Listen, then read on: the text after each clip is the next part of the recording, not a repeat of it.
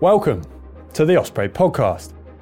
How does one go about ascending entirely undocumented mountains, travelling through challenging environments like those you can find in the likes of Afghanistan, Pakistan and Nepal? Well, in this episode we're hoping to answer that very question with the help of Osprey athlete Christof NetteKoven. Explorer and mountaineer with a series of first ascents to his name in just such areas, Christof is more than qualified to speak on the subject, so let's get straight into it. I'm your host, Marcus Brown, and this is the Osprey podcast.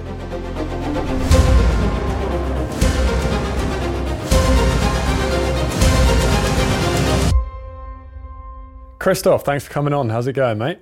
Very good. Thank you for having me, Mark. Nice to meet you. How's lockdown for you? Where are you based? I'm in North Rhine-Westphalia here in Germany, so the law wasn't that strict. You could always go out and you just couldn't meet in groups. So I think it was not too difficult. And it depends on how you approach the situation. I think the world slowed down a little bit and I actually could do things normally I don't have time for. So I tried to make the best out of it. That's it. So let's get straight into the epic adventures because I'm excited to get started on these. There's a lot to cover. Let's start off with the Afghanistan expedition, which I believe was in 2012. Is that right? Exactly. Yeah, that's true. So that was traversing the Wakhan corridor and then climbing an unnamed peak. Tell us a little bit about that trip. What took you there?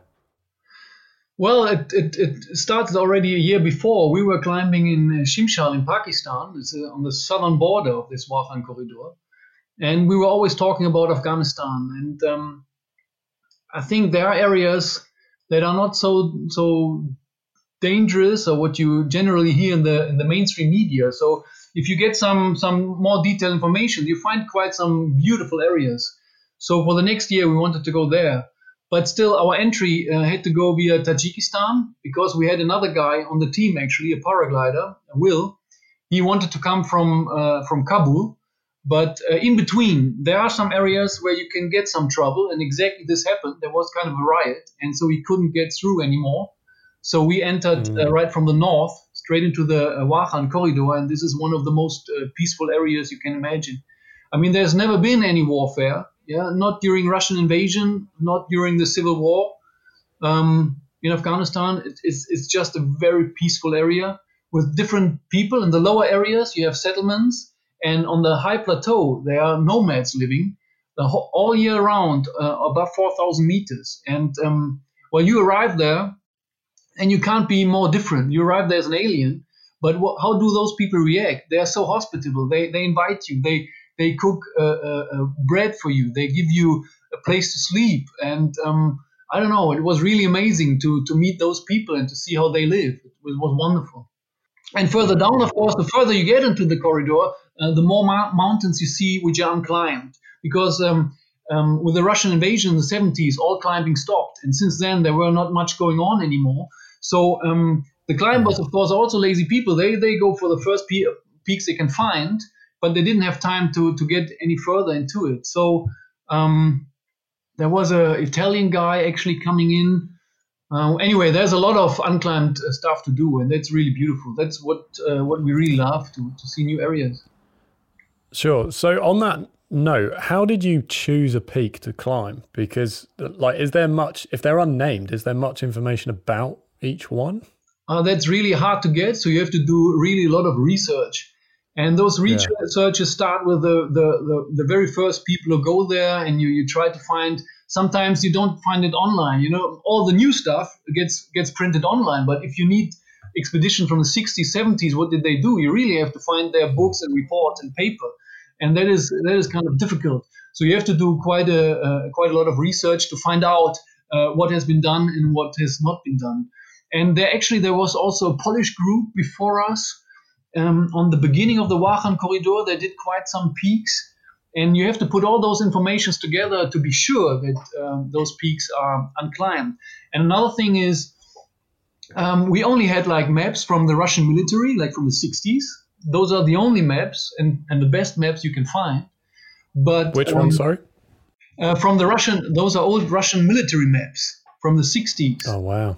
So those are the only maps you have. But by coincidence, I found a book from a German and a French professor. They went in there in the 70s. One was actually looking for animals and plants, and the other one was for the language there.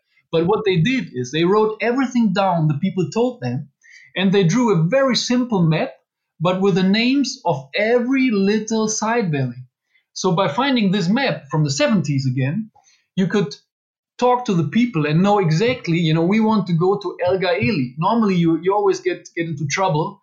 You agree on the target, and the people say, well, here is the target. Most names mean like a meadow for sheep or anyway. So whenever there's sheep, they say, okay, this is it. Here you have to go. And you have to say, no, we have to go further. And with this old map, we had all names and all details. It was really nice. So one thing I was really wondering was, how did you manage weather? Because that's always something that's key in mountaineering. Yeah. How were you tracking the weather, and how high was the summit? Afghanistan, actually, there is a little palmy. It's not so high. Ours was 5,700 meters. So they are below 6,000 meters. So it's not that you like, I don't know, if you go for 8,000 meter peaks, you have like different camps or high altitude camps. And here you had like an advanced base camp, and then you go for the summit. So you don't spend so many days there. But in fact, we didn't have any weather information there. None at all. You have to choose the right time, and you need the right feeling for this. There are other mountains and other areas where you can actually get weather forecast. You can get that in some areas, but not for Afghanistan. You can forget that. So you need some good luck with it. Wow. So you were literally just going up on the hunch that the weather seemed good, and it didn't look like there was anything bad coming in, so you just went for it. Exactly. And that's how it was. That's actually. It was the clearest sky we had. So when we arrived, there was a snowstorm, but after that, it was really, really beautiful. So while I was watching the film, which is really, really interesting to watch, because it's just this extraordinary footage of this like really sort of desolate landscape with these icy rivers and like river crossings and stuff. It just looks amazing. You mentioned at the end of it that you'd had, I think you might have mentioned this just now, that you had issues at the border on the way out. Yeah. And that you had to change plan. Could you explain what that was? Oh yeah, that was really surprising, because when we went, or when I tell people, hey, I go to Afghanistan, people, Afghanistan is dangerous, be careful. No, Afghanistan, there was no problem at all. It was actually in Tajikistan. After they got free from Russia, they had some quarrels, some bloody days, but that was all gone, and it's said to be very peaceful. But what happened exactly in that time, that our border crossing at Khorok, Ishkashim, those southern places, they had a kind of a riot. It was actually, how to explain? You have border troops, which are from the local people. And then you have a secret service and other military. And well, another negative thing is that this border is also used for, let's say, trafficking of some goods, like you can imagine. And there was a quarrel, and the governmental guy, the secret service guy, got killed on the street. And the government used this situation to send military to get rid of the so-called warlords. It always depends on which side you believe. For the locals, those warlords are like heroes. For the government, those warlords are like drug dealers. The truth might be always in between. So they sent troops down, helicopters, tanks, and everything. And there was really a little war going on. And again, depending on which source you believe, 40 to 200 people died within a couple of days. And as a result of that, the border was closed. So we were in Afghanistan, and everything was peaceful in Afghanistan. We just couldn't get out. The border was closed. That was our problem. And actually, this news arrived to us when we were still on the climb. Actually, back in base camp, a friend sent us this message by a satellite phone. And then we thought, okay, what to do? And he said, you have to get out, you have to get out. First, we went down to the nomads again and enjoyed the final days with a nice goat. And we want to say thank you to the locals. But then we had to rush to the border, and we spent a couple of days on the border trying to get out.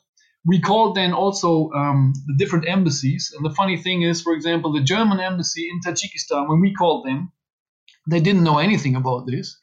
Then we called the embassy in Afghanistan, and they sounded more like they want to send like special forces to get us out, which was totally not necessary.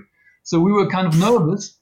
But after 3 more days trying, finally we got over the border, and that was thankful because Gosha know this guy, and I think they drank some vodka when we arrived before, so they managed to get us out without any problems. And then we just had to get out of Tajikistan,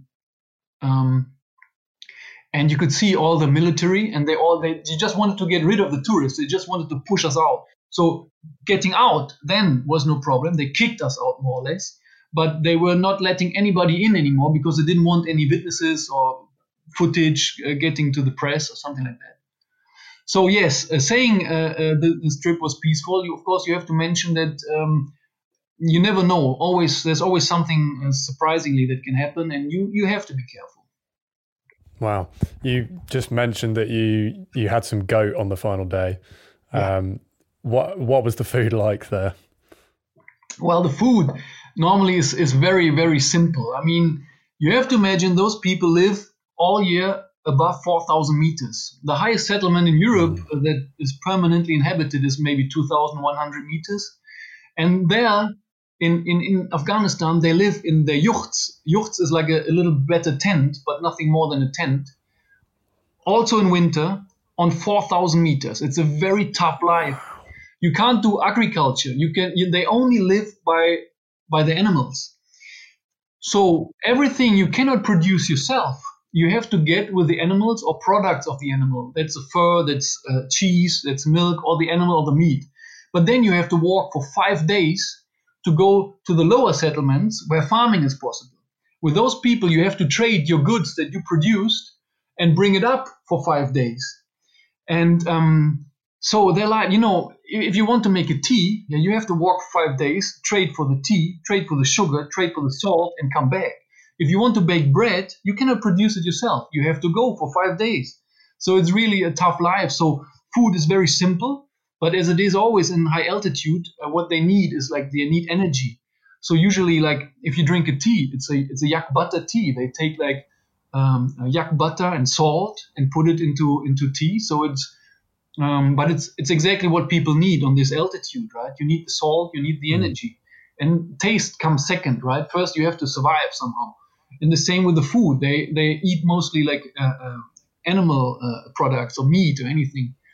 So, but also as a celebration for this whole team, and because also they let us live with them, and they were so hospitable, we bought a sheep from them and let them prepare the sheep more or less for themselves, so that both of us have something. They have the money and finally also the food, and it was a very nice experience. It was beautiful. Amazing.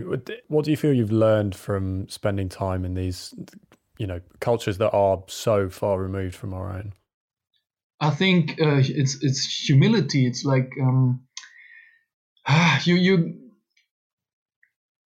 they put you down to earth. Those people live such a hard life, but they are, let's say, they are celebrating every day they have.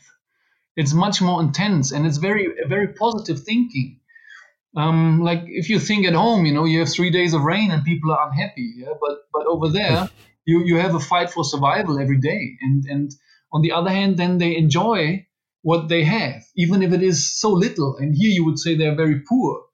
But it's actually us that we live in such a surplus. You have too much of everything over here. And what you learn there is just to be thankful for all this. Each expedition brings me down to earth again, and I come back and I see how wonderful and how perfect everything here is. Yeah, that you have the safety, you have the food, you have the healthcare, you have all those things that could be lethal in those countries. If somebody of those nomads would have a bad disease or anything, again they have to walk or be carried for 5 days to get to a road. You don't get to a doctor, but you find a road. Then you have to pay a car and drive for 2 days. Then hopefully there is a doctor. And then you still have to pay for the doctor. So if you have something urgent, it's too late. And that is what I learned from those tours. It's just just to embrace what you have and how beautiful everything is actually, and how lucky we are to live here. A new perspective on our own world then. So tell me, what was the best and worst moment of that particular trip? The best and the worst moment. Well, the best was like living with those nomads, even though it was just for a short trip. I think that impressed me most. How long were you staying with them?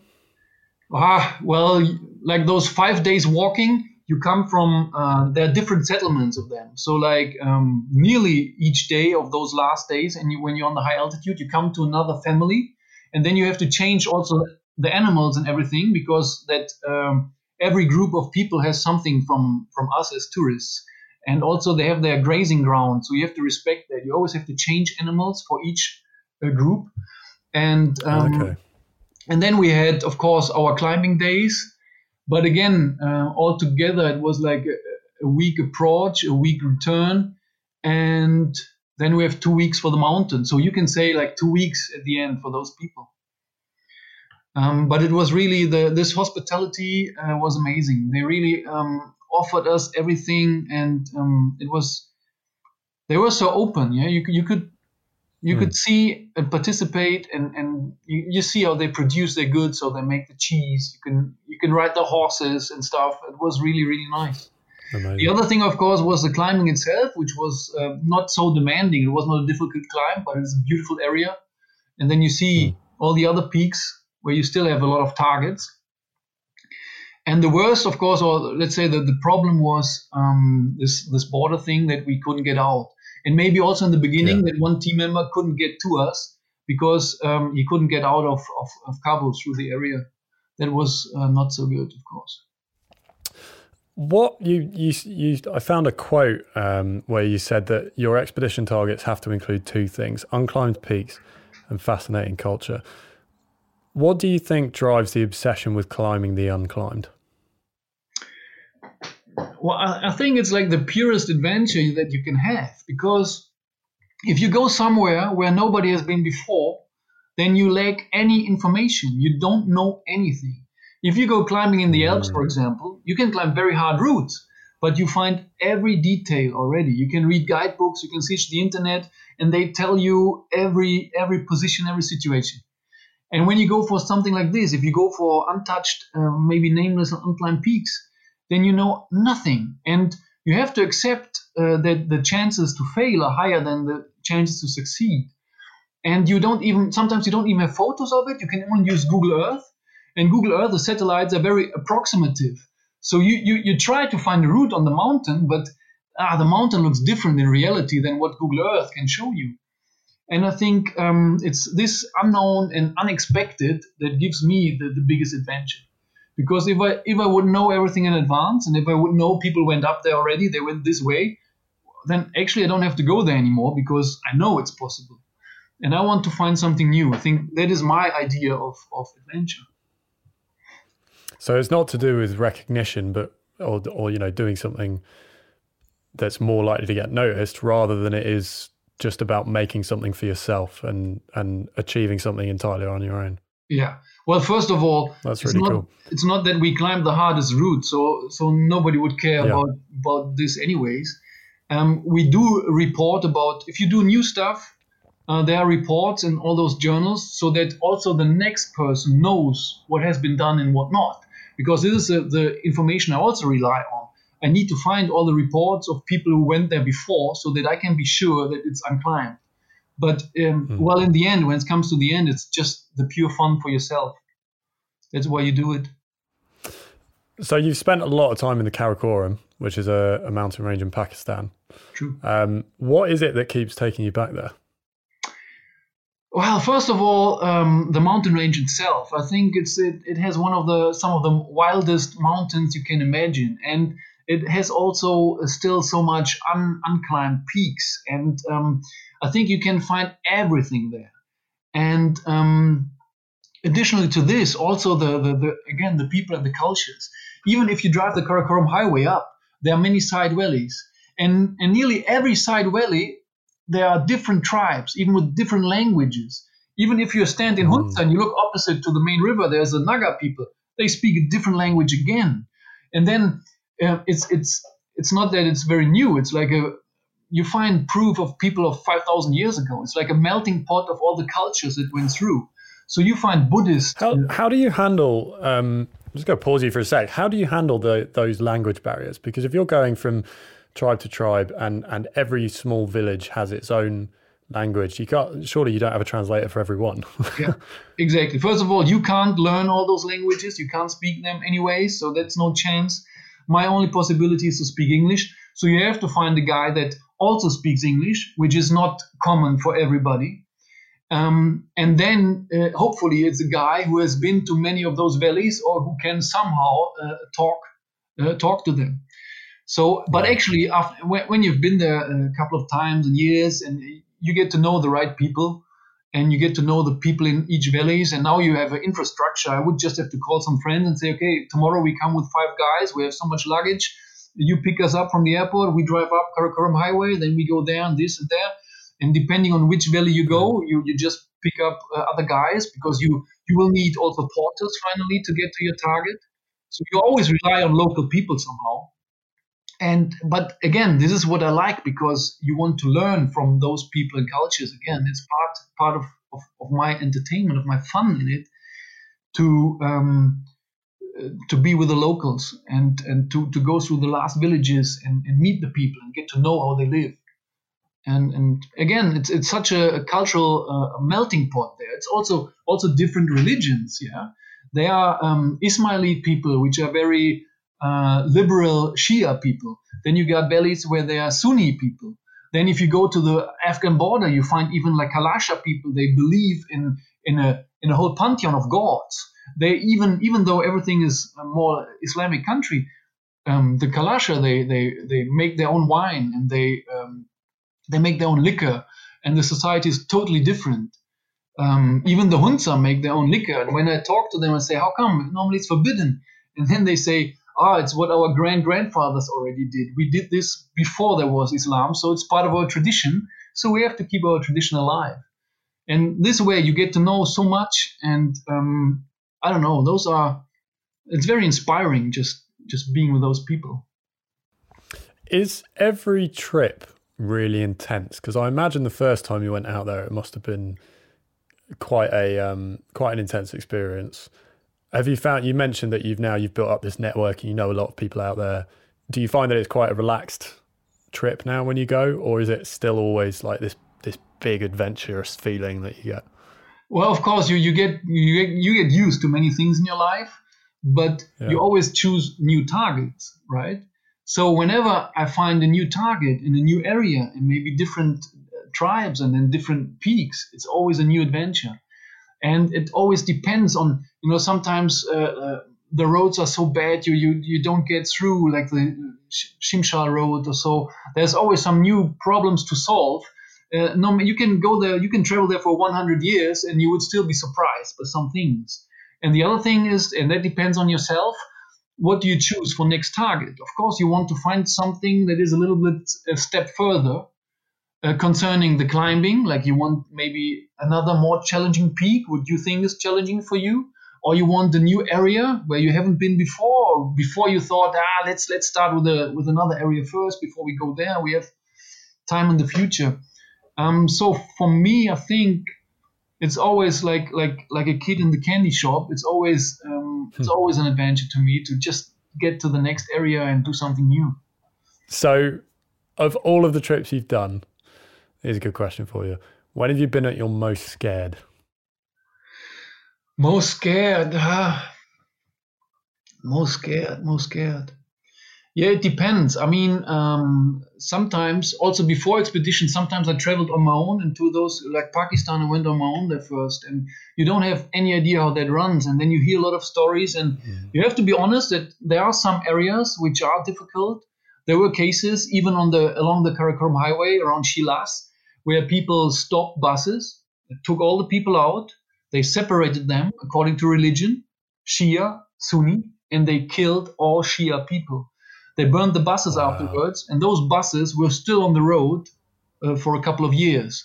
So each time you drive by there, you remember what can happen. So those are things, of course, that you cannot predict, and that give you quite some worries. Those are the things on the mountains. Of course, if something happens, like you have a stupid crevasse fall or some avalanches or stuff, that is what scares you. Of course, what you want to avoid, and yeah, stuff like that. Tell us about the China trip. The Shaksgam Valley. Shaksgam River. Yeah, it's a very special area.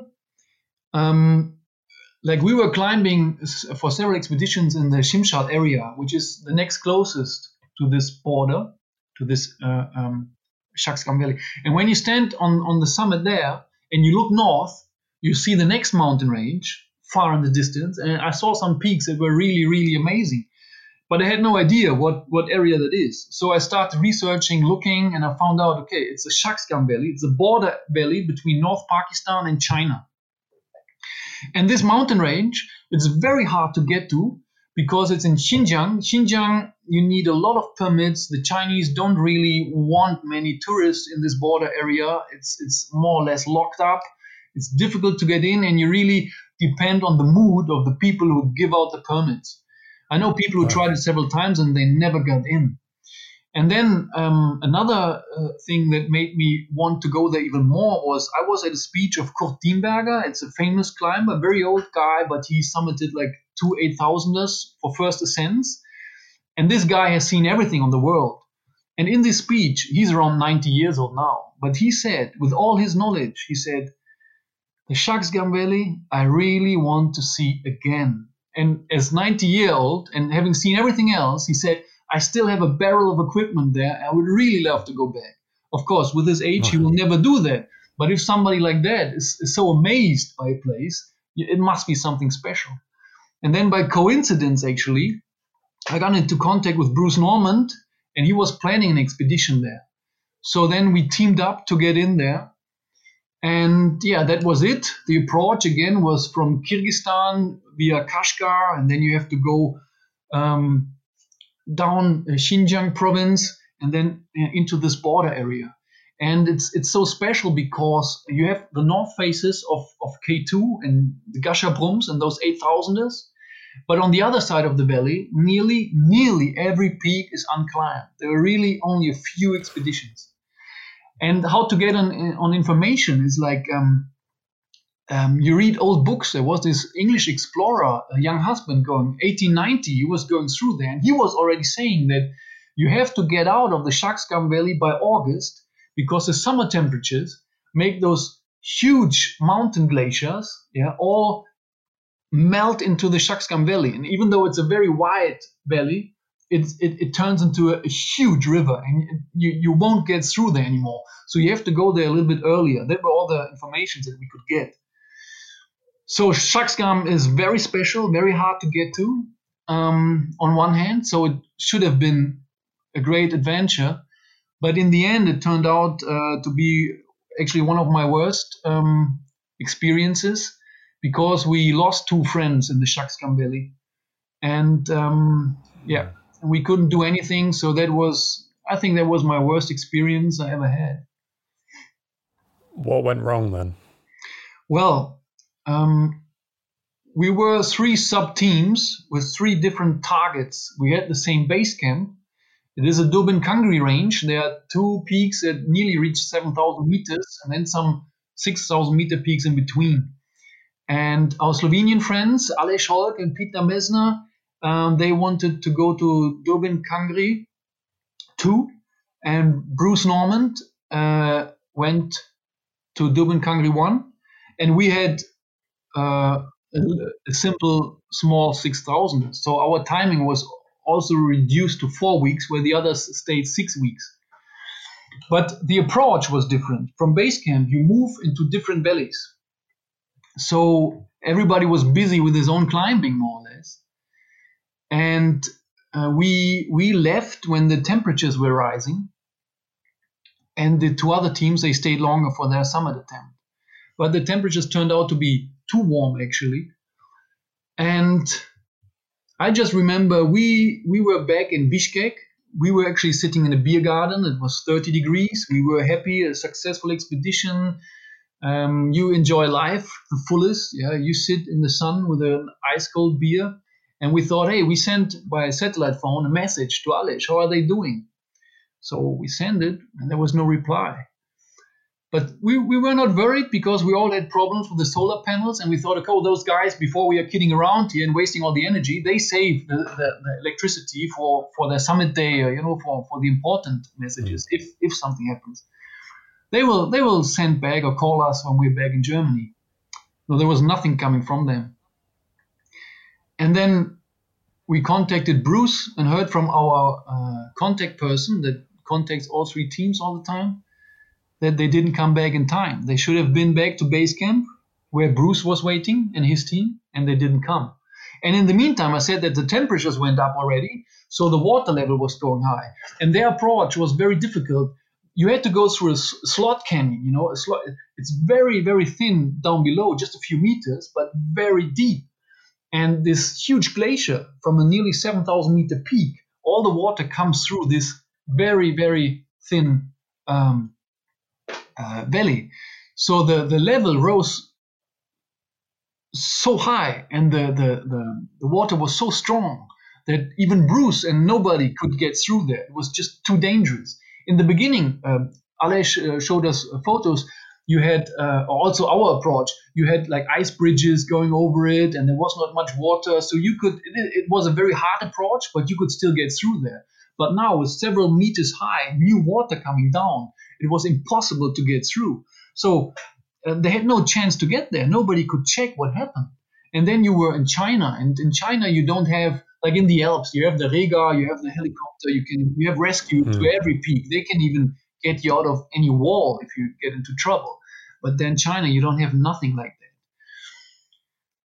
Well, then, luckily, the military did send a helicopter, but even that helicopter had problems to get over this mountain ridge into the valley where they were in. So there was no solution, no nothing. Nobody could get to them, and till today, nobody really knows what happened. It's just that, they all left behind their wives and 3 children each. So that is, from one day to another, their father, their husband just disappeared. You cannot say goodbye. You don't have a body. You can't, there's nothing. It's just, the person's just gone, and you don't know what happened. It is maybe the worst thing that can happen to you. You have no explanation or nothing. Also, for the insurance, if you have no proof of death, if you have no body, if you have no photo, also your insurance won't help you, at least to pay. And for them, for the families, all the costs were going on, and it was really horrible.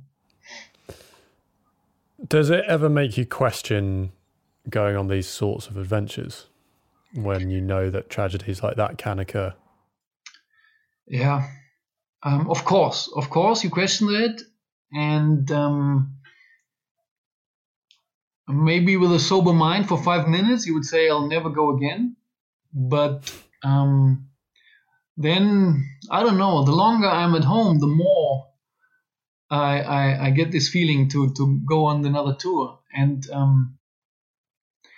even then, the next year, I didn't go on expedition, and we donated our money, and also I tried to do as much presentation as possible to collect money for the families and all that. And there was a time I wanted to take off and to think about all this.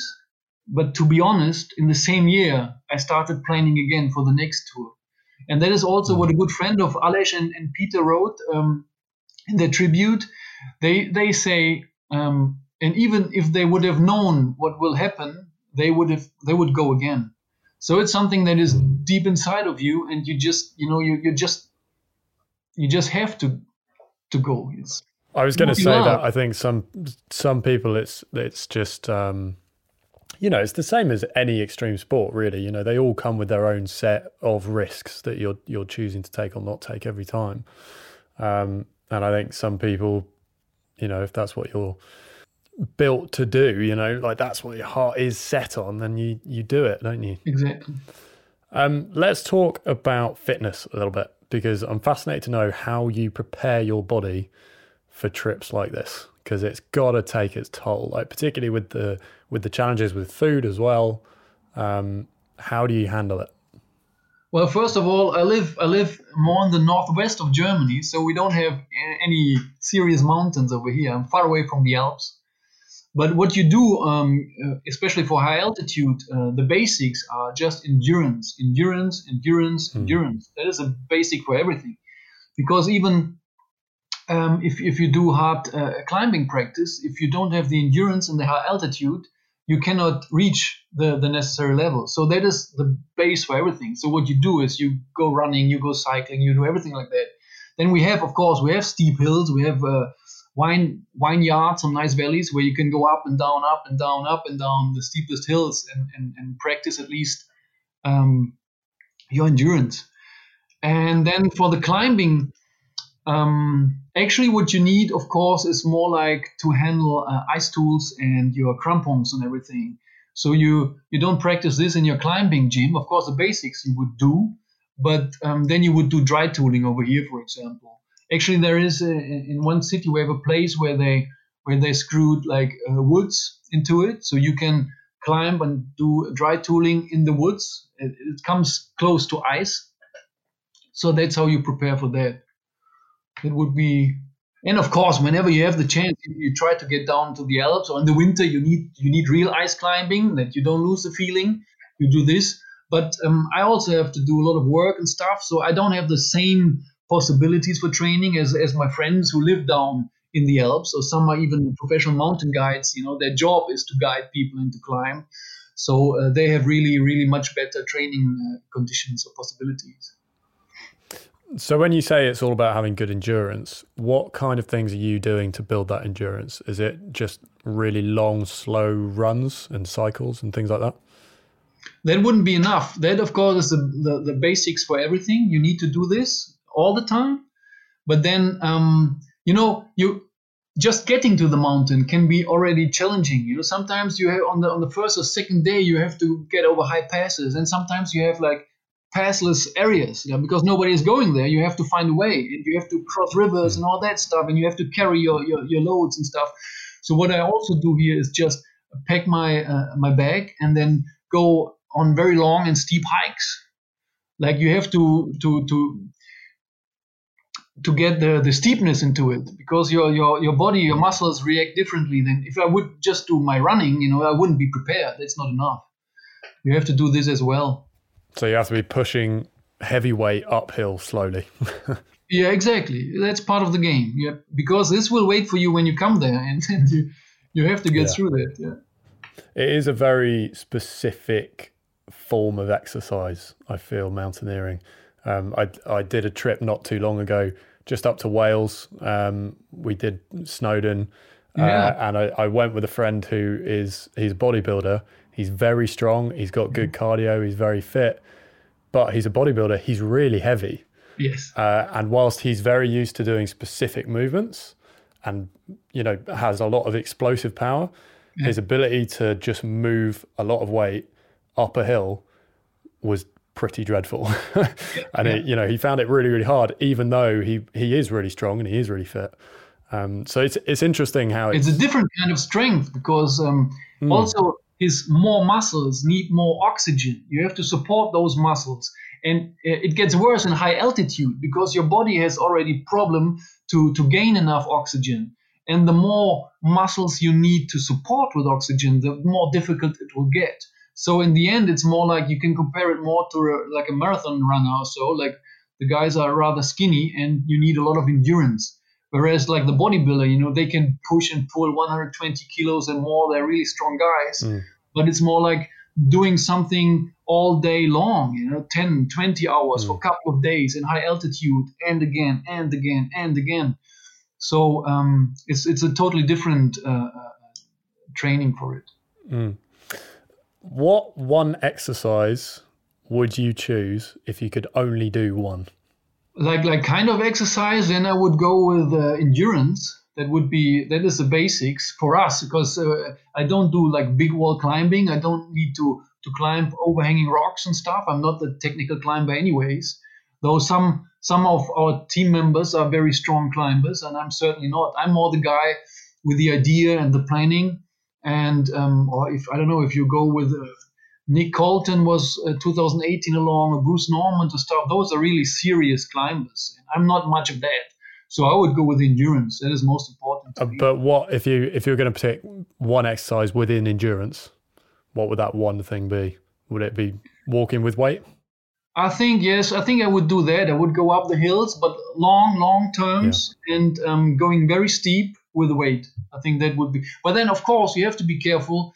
Going down goes heavily on your knees and stuff, so you have to really get a feeling for it. And I'm also not getting any younger, so you have to train smarter and not stronger. But sure. Yes, it's generally about longevity, right? Yeah. Generally, I think I would choose that one. So how do you get into, if you're sitting at home, you're in lockdown right now, and you're thinking, God damn it, I want to go on an amazing adventure that completely blows any other holiday out of the water, any holiday trip to a hotel in Lanzarote, blow that out of the water, go on a genuine hardcore adventure. Where would you suggest starting? I mean, like how to get the idea, how to develop. Yeah, like how do you start? Like, not necessarily where do you want to go, but say you decide you want to go to Iran, for example. Yeah. How do you start planning that?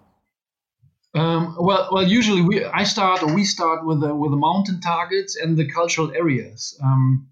So for Iran, maybe you would be interested to go on the highest volcano of Asia, to go to Damavand or something like this, and then you have to start collecting all informations. I mean, it starts, usually our areas are difficult areas, like sometimes military areas, which are locked up. And so you have to look how are the rules in the country? What do I need for a permit, military permit? Like Wakhan Corridor, you had to register with the police, with the border troops, with the tourism ministry, and you needed like a whole bunch of papers. You have to get this into check first. And then, of course, you need infrastructure. And that is, in those very remote areas, difficult. Like even in Pakistan or so, I started traveling myself first to get to know the people and how things run. And from then on, you develop your mountain target and all this, what you need for that. But I think first you need to know all the rules and all the regulations and ways to get in. And again, also like basic information, like I said, with the Shaksgam Valley, when the water gets too high, the season is over. You have to know this. When is monsoon time? When you ask me about how do you judge the weather, sometimes we have no forecast, no nothing. So then you have to find the best timing. Those are, of course, very simple things, but this is what you have to take care of first. And the other things, of course, then is the planning for the mountain, how to get there. First of all, finding the unclimbed mountain already is a challenge. Finding this appealing, this challenging, something that really, really grabs you, and you dream of it at night, and you think, I have to get there. You have to find a target like this, and then how to get there. Then what do you need? How will the climb be? What equipment do you need? Because on one hand, you have to go as light as possible to make expeditions as simple as possible. On the other hand, of course, you need all necessary equipment. You don't want to end up like sometimes we have even discussions about snowshoes for the approach. And some guys, even experienced guys, they sometimes say, oh no, we don't need this. It will be like a warm season and so on. And then you get there and you have hip deep snow and you are totally finished before you even reach the foot of the mountain. And those are like little mistakes that you can make, and you really have to keep all this in mind. How is the situation? What will you need? What will be waiting there for you? Brilliant. So if you were going to say this is a great first place to go for your first big adventure, where would you suggest going? For example, I rejected Nepal quite some time, even though I was going there. Nepal was kind of like the mainstream country where everybody goes for trekking or for first mountaineering, and I thought it's not adventurous enough for me. But I found out that you find special areas nearly everywhere. Then you just go, for example, into the far west of Nepal, which is not so so popular, and you find many unclimbed peaks, for example. So what I want to say is you can find your adventure all along the Himalaya range or in the Andes or wherever you want to go. There are many possibilities. And of course, countries like this, which have a big infrastructure, are maybe best for first timers. But I think I started actually for first ascents. I did my first in Pakistan because that was for me the most interesting area. And it's not magic, everybody can do it. You just need to prepare for everything. It really depends what you're looking for. Before we wrap up, I'd like to get your lockdown recommends. So we're looking for one TV and film, one song, and one other, which could be anything. Could be a podcast or a book or an app or an activity. Anything you want. What I like, what is very entertaining, you can watch nearly any Tarantino movie or okay, nice, yeah. Or I don't know, what did I watch recently? Like Vice, the story of Cheney and Bush. There was or like Wolf of Wall Street was very funny. That's kind of stuff that entertains me a little bit. That's so funny. I was convinced you were going to go for like Into the Wild or something like that, but no, Wolf of Wall Street. It's just a long time ago. Of course, that is a classic. Yes. It's a great film, isn't it? Okay, so we've got we'll say Wolf of Wall Street or any Tarantino movie or Into the Wild, depending on your mood. Song, what are you going for? And the last song I heard was something from Slipstream. They make more like relaxing, chilling music. You could probably hear it in an elevator or something like that. It just calms you down very much. And that is what I was listening to yesterday evening. Nice. And then what's your other going to be then? Actually, now during Corona, there were many new things, like all those beaches were not allowed anymore. You couldn't gather people, so they all put this online. So you can check out from the different alpine clubs, for example. Also the AC and the BMC, British Mountaineering Council. I think they put quite some interesting things online. Like what I saw recently was about Kanchenjunga, and then many people get to speak about the experiences of a certain mountain. Or you even see like single presentations of expeditions. That's what I love to see. And you just check out, like on YouTube or wherever they put it, those channels of the, German Alpine Club, the Alpine Club, the British one, AC, or the BMC, or the American Alpine Club, and they have quite some good program there. That's pretty cool.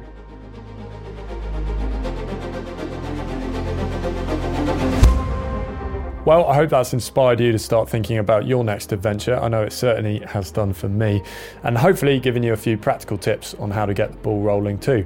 Thanks to Christof for joining us. Thanks to you for listening. I've been your host, Marcus Brown, and we'll see you on the next episode of the Osprey Podcast.